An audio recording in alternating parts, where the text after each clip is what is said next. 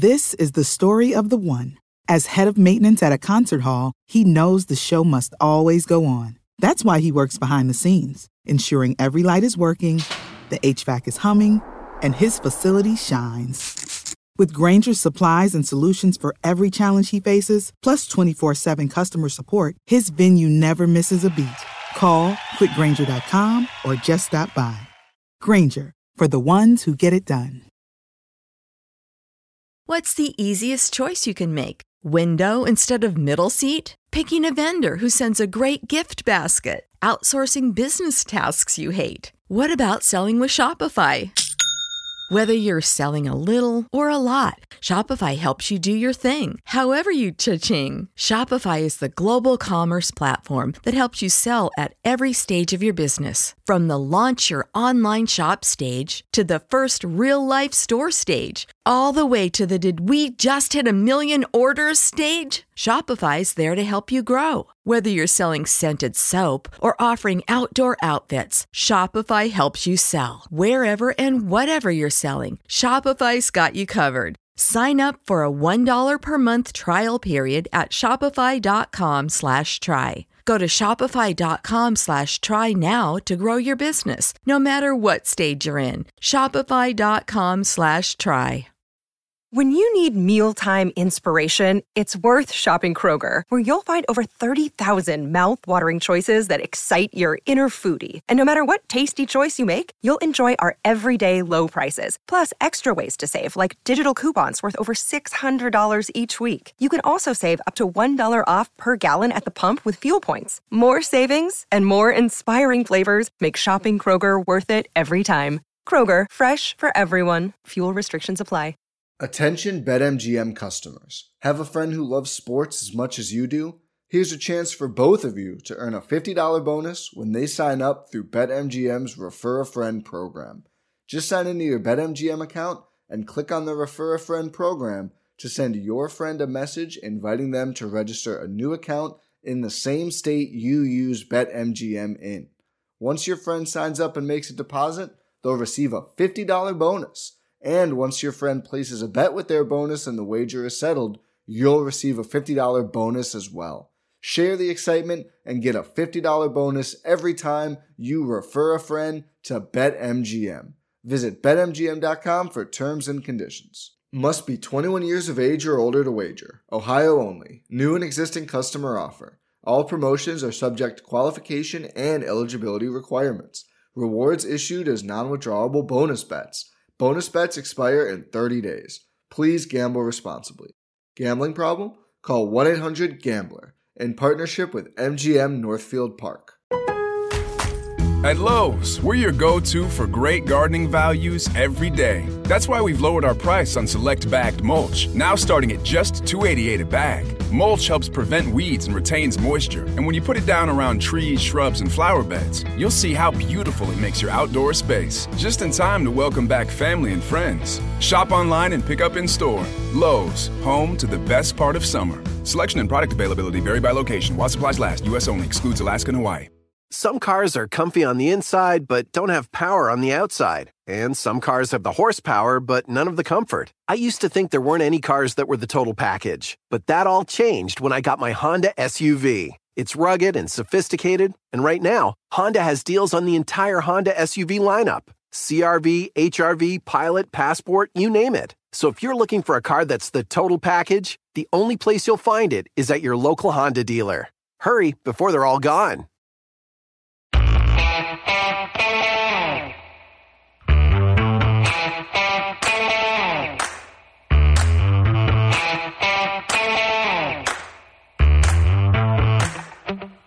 Film Study Short. Today, joining us is Terry Foy. Terry, how you doing? I'm very good, Ken. Thanks for having me. Welcome, of course. And I was attracted to the questions you had regarding the Ravens. Obviously some very cogent thoughts. But rather than me try and explain what you're asking, I want you to do that. Yeah, sure. Well, first of all, really excited to be able to talk Ravens in this type of setting.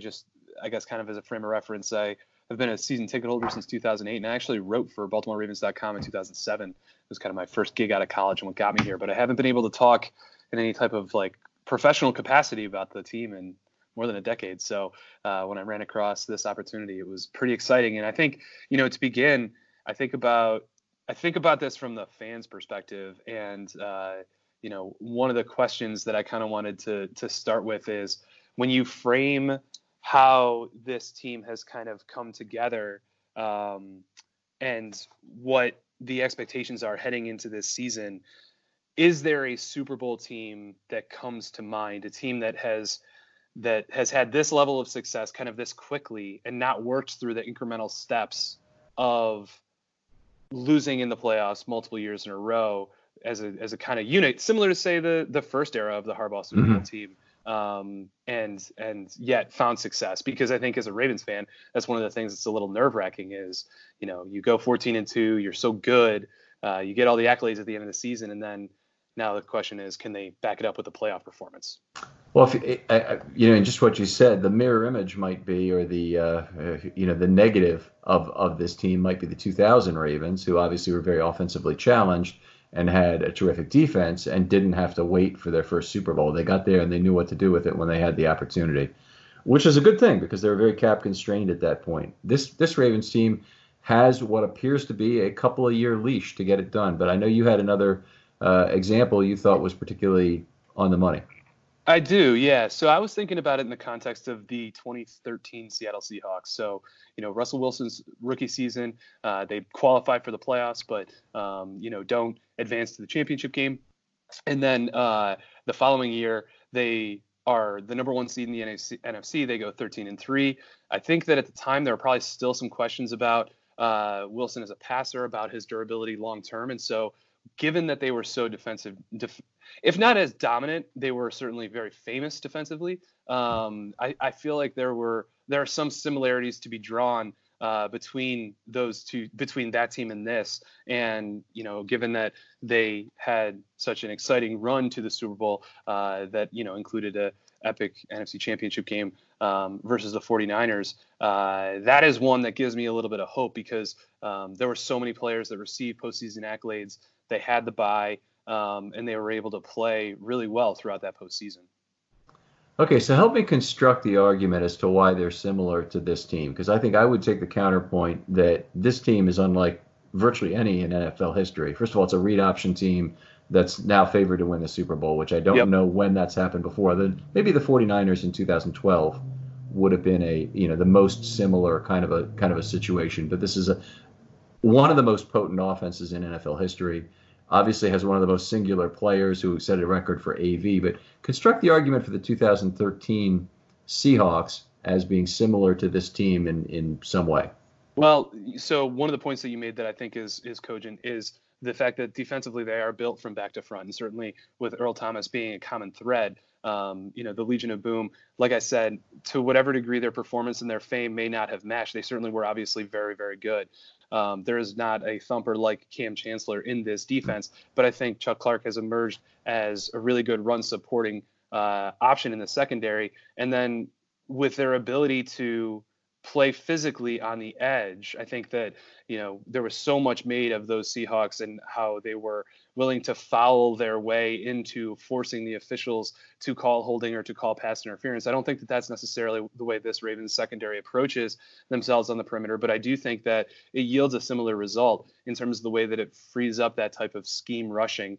And I think that in those ways, it's certainly, I should have begun by acknowledging that your point is well taken. This is a team without much precedent. And so to the same degree that it might give a Ravens fan fear relative to can a team come off of such a good season and immediately win a Super Bowl, if they don't have those narrative things in their favor in terms of the chip on their shoulder and the nobody believes us component, which I don't think they really can argue that they do, to me that means they have to be so much better than everyone else. And I think that that's essentially what we're looking at is this Ravens team that much better than the competition in order to be able to steamroll through the playoffs? And I think that if there are questions, they probably fall a little bit more on the defensive side of the ball. And maybe that's why I shade toward looking at the comparison to the Seahawks team on the defensive side of the ball as opposed to the offense, where certainly given the style and the approach, there really isn't much of a precedent. Right. I'm going to start with a larger picture, I think, anyway, is the focus of this team. Billick manufactured the focus for the 2000 Ravens in a lot of ways, I thought, effectively by coming to them at the end of the postseason and saying, end of the regular season and saying, time to win a Super Bowl. Here's our schedule all the way until the date of the game. And I thought he did a very good job of that. I don't think this team needs that sort of direction. I think they've got good leadership on both sides of the ball. I think Thomas, the loud run-in he had with Brandon Williams earlier this year is probably a good thing in terms of making sure the team stayed focused. But having your quarterback be the kind of focused leader he's been has been a remarkable asset for this team. Just remarkable in terms of his work ethic and the improvement he's made season over season. If anyone was a good example to set for someone who wanted to do the same thing next year, I think he'd be similar. Now, getting back to some of your defensive comments about being built back to front, yeah, there is some of that, and I can see some of the comparison. I think the Seahawks of 2013 had more to offer in terms of pass rushers who could get it done with a 4-man pass rush than the Ravens do this year. Sure. No, I would certainly concede that. And to your points about Lamar Jackson, there's no question that if the Ravens' ability to win a Super Bowl comes down to, or fans' hopes come down to betting on Lamar Jackson, every piece of evidence that we've seen so far this year suggests that's a better idea than not. I do have a couple other more specific questions, if you don't mind if I move on. Yeah, please go ahead. So one of the things that watching the Titans-Patriots game became an overriding consideration relative to looking ahead to this weekend, and certainly having listened to your podcasts in terms of Know Your Foe and your podcast with Tehran, I think was reiterated, is how much the Titans can or will rely on Derrick Henry, whether it's to limit the explosiveness of the Ravens offense or fight fire with fire, so to speak. I guess my question is, when you try to guess or create expectations for how the Ravens defense is going to approach the Titans running game, which opponent do you think most resembles the Titans approach? So I think you could look at several of them. I think that you could look for the similarity of running back. I look more for the similarity of willingness to play power, and the Ravens have had several of those this year. Pittsburgh, Buffalo play a lot of power. If you're trying to think of who else really fits into that category, San Francisco certainly is enormous, and they play a powerful game. Any of those would be reasonable comps for it. I'm sorry, I don't want to hijack your specific point here, so let me let you make that, and then I'll comment on that if you have something else to say about it. Well, I mean, I certainly gravitated towards the San Francisco comparison. I don't think that there's another back in the league that you can fairly compare to Henry in terms of what he poses from a matchup standpoint. But I do think that to whatever degree Raheem Mostert's desire to create contact is reminiscent and also, to some degree, I think we saw this in the Ravens 49ers game. His desire to get outside is similar in terms of the way that the Titans use their kind of zone edge rushing scheme. And I felt like that was the one that I gravitated towards. So it was really the viability of that comparison that I was most interested in. Okay. Well, my feeling would be you're probably more able to scheme for Henry than you're able to scheme for Mostert. Is that Mostert presented more of a challenge. He's probably a little bit faster than Henry. So it certainly seems that way. But more importantly, the 49ers are just bigger. And they're bigger at tight end, and they use a fullback who's effective. And it's not that the Titans don't do any of that. They have some of it. They just don't have as much quality outside of their 5 offensive linemen. And having Kittle on the edge there and being able to get that extra blocker really allowed them for about 2.5 quarters of that game, or for about the first 40 minutes of the game anyway, to run the ball effectively and run off the edges. The Ravens shut down the run in the middle. But what they eventually did to shut off the run at the edges was to switch Jihad Ward into the game for Ferguson. And at that point, Ferguson had a lot of trouble setting the edge. And this was a great thing that I think is good to realize about the Ravens is just because a team can run the ball doesn't mean they can do it effectively the entire game. And when he made that switch to Ferguson, they didn't have another run over 5 yards the rest of the game. And Ward did a much better job of setting that edge than Ferguson had. And then what was interesting about it is Ferguson has come back since then and I was been going a to say very that. good edge setter. Yeah. It feels like he's played really well, really effectively as in the running game. Kind of in that edge setting, and particularly not getting too far upfield and allowing cutback lanes, not inside but behind him. Right. That's exactly right. I mean,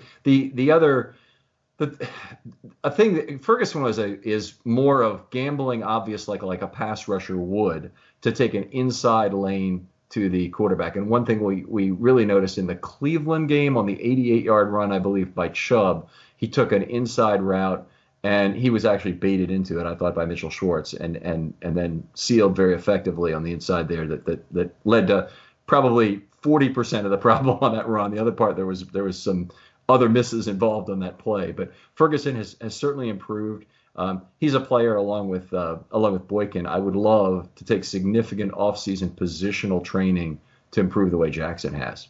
It's using his hands in particular. If he were to work with Pernell McPhee or another guy who really uses his hands effectively, that's out of the game now, to learn to do that better, he could just take a huge step forward as a pass rusher.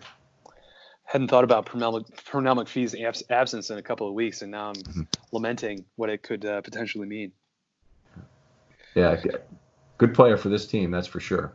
Moving on, one of the other questions I had for you is, what did the Patriots do to so effectively either limit or remove A.J. Brown from the game?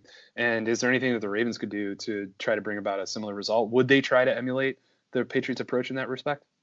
Okay, so I think there is evidence that the Ravens have done that already this season in a game. And obviously playing a lighter package and playing more dime, particularly on questionable downs, like a 2nd and 10, 2nd and 9, that's a questionable dime down. You can do it. You have a good running team. You may give up a 7-yard run, but it's a questionable dime down in the normal course of activity. Normal scores tied, all the other things being equal. But when you do that, you do run the risk that the other team is going to run at you, and it's a measured risk. So I look back to the game against the Bills, and the Ravens allowed 9.3 yards per rush against the dime defense, 87 yards on 9 carries. That was bad, but it wasn't so bad when you consider they also passed the ball 20 times against the dime for 8 yards. So 0.4 yards per play. So when you have that kind of balance there, you realize the Ravens made a compromise to play dime in those situations to make sure that the passing game was clamped down on, and they were willing to give up chunks of yardage in the run in that situation. I think the Ravens, in 2019, are a team that has to make compromises to stop the run, and that would be an example of one I think we'd see. So I think it's very possible Henry will have a pretty good yardage game again. They're certainly going to lean on him.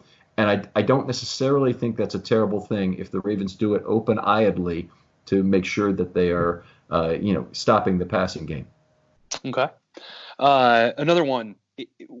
Will the Ravens try to force deep shots early? It feels like there hasn't been as much in the last 4 games, as many balls in the air, more than 25, 30 yards, particularly in the first half. And I guess as a corollary to that, one of the things that stood out in Teron's comments on your podcast earlier this week was his remarks towards the season that Hollywood has had. And it felt like the reason it stood out to me is because I feel like Brown's quieted down a little bit in recent weeks. And I wonder if now, coming off of multi-weeks rest and kind of starting the second season, there's a desire to start the season the way that, to start the playoffs the way they did against Miami.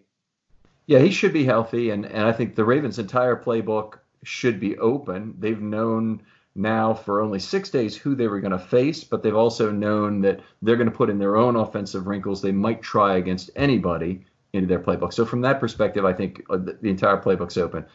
Here's the problem. I think the biggest risk to the Ravens is weather. And if we have a high wind game, I'm not anticipating that deep shots to Brown are going to be an obvious part of it. They've been extremely careful about not throwing into the teeth of defenses under adverse circumstances. So obviously that was true in Buffalo in a big way. And the one play they got, the play they made to Hurst, it was a fairly short pass over the defense because both safeties were only 4 yards from the line of scrimmage at the snap.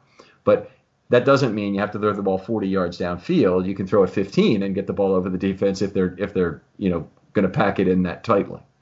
But I don't think necessarily Brown's part of the initial, we're stretching the field and we want to show you we're stretching the field. I think what we'll see in terms of the scripted plays is every form of play action that they can think of that will work tried, because I think that's going to be the weakness of the Tennessee defense here is getting them to bite on two-handed fakes that look like they might go into the mesh. Very good. And if we have time for one more, sure. I would like to go a little bit more general, less focused on this matchup and a little bit more season long, because we just went through a week of awards 2 weeks ago with so many Pro Bowlers and All Pros coming off this roster. Who strikes you as the most underappreciated or under-recognized player on this Ravens team? They've all gotten a fair amount of recognition now. Brandon Williams, as a second teamer, is probably not being fully recognized for improvement this year. Orlando Brown, I would say some of the same things about. Certainly the offensive line's had a big year, and what Orlando Brown thinks, I think he doesn't get well reflected in other grading systems. I'll say that for starters. If you want to look for another, like a mid-level player who I think is playing a lot better than anybody thinks, is Bozeman. Yeah. A guy who's really not being recognized for what a fine year he's had. What do you think? Who's the player you would pick? Well, yeah. So I kind of took a similar approach in the sense that, I went through kind of multiple levels and identified where I thought there was really strong emergence, and then trying to isolate within the unit where I felt like a guy wasn't getting as much recognition. And I've really appreciated what you've said about Fort in recent weeks, in the way that, he's been able to provide some stability, particularly depending on some flexibility in the style of defense that they chose to play. But I actually did settle on both Bozeman and Brown. And I'm interested in particular your opinion of Brown, what specifically he is so good at. And it's just, I guess it's kind of remarkable to me that he could be underappreciated, given that, he's from Oklahoma and he's the son of a, famous NFL player. And when you watch him play, he's overwhelming. So it just doesn't seem like the type of player that would actually go overlooked. And yet I'm like, I don't know, when I watch him play, I see an all-pro right tackle. Yeah, he's very good. I think if anybody's detracting from him in some way, and I don't really see people getting to this level, he's just a perfect fit for Lamar Jackson. So because of that, because he often is not even assigned to block an edge defender with the read option, he has an easier set of blocks to make.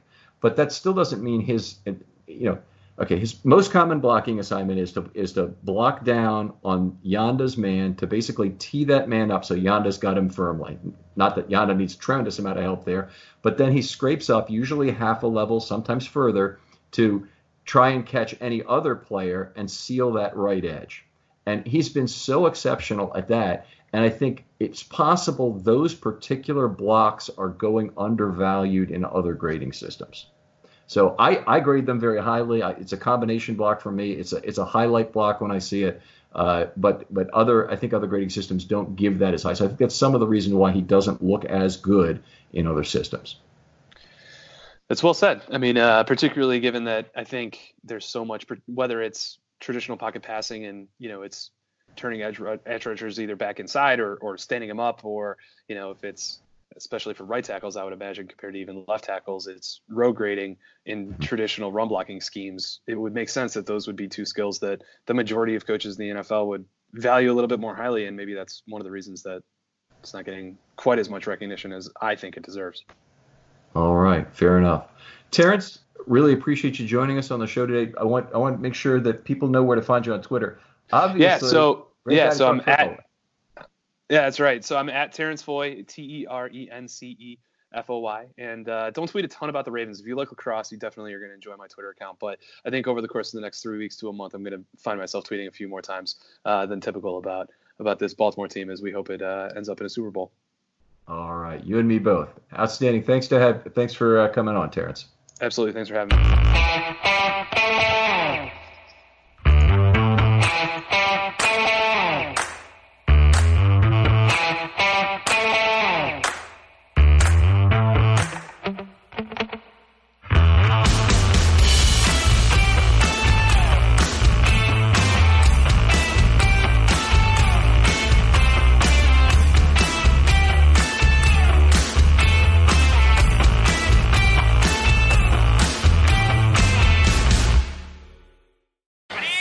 Birdland Sports. For fans, by fans.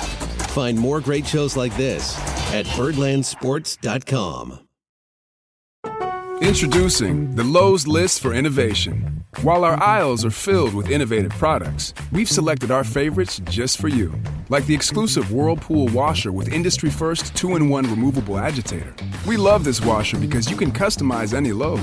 And with other smart features to streamline your laundry routine, this product is a must-have for families. Shop the full Lowe's list of top picks at Lowe's.com. Lowe's, home to any budget, home to any possibility. U.S. only. This is the story of the one.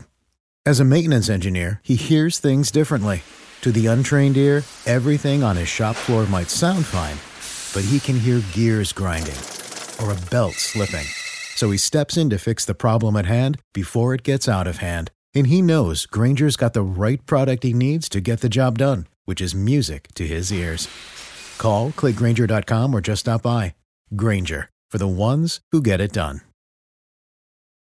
When you need mealtime inspiration, it's worth shopping Kroger, where you'll find over 30,000 mouth-watering choices that excite your inner foodie. And no matter what tasty choice you make, you'll enjoy our everyday low prices, plus extra ways to save, like digital coupons worth over $600 each week. You can also save up to $1 off per gallon at the pump with fuel points. More savings and more inspiring flavors make shopping Kroger worth it every time. Kroger, fresh for everyone. Fuel restrictions apply.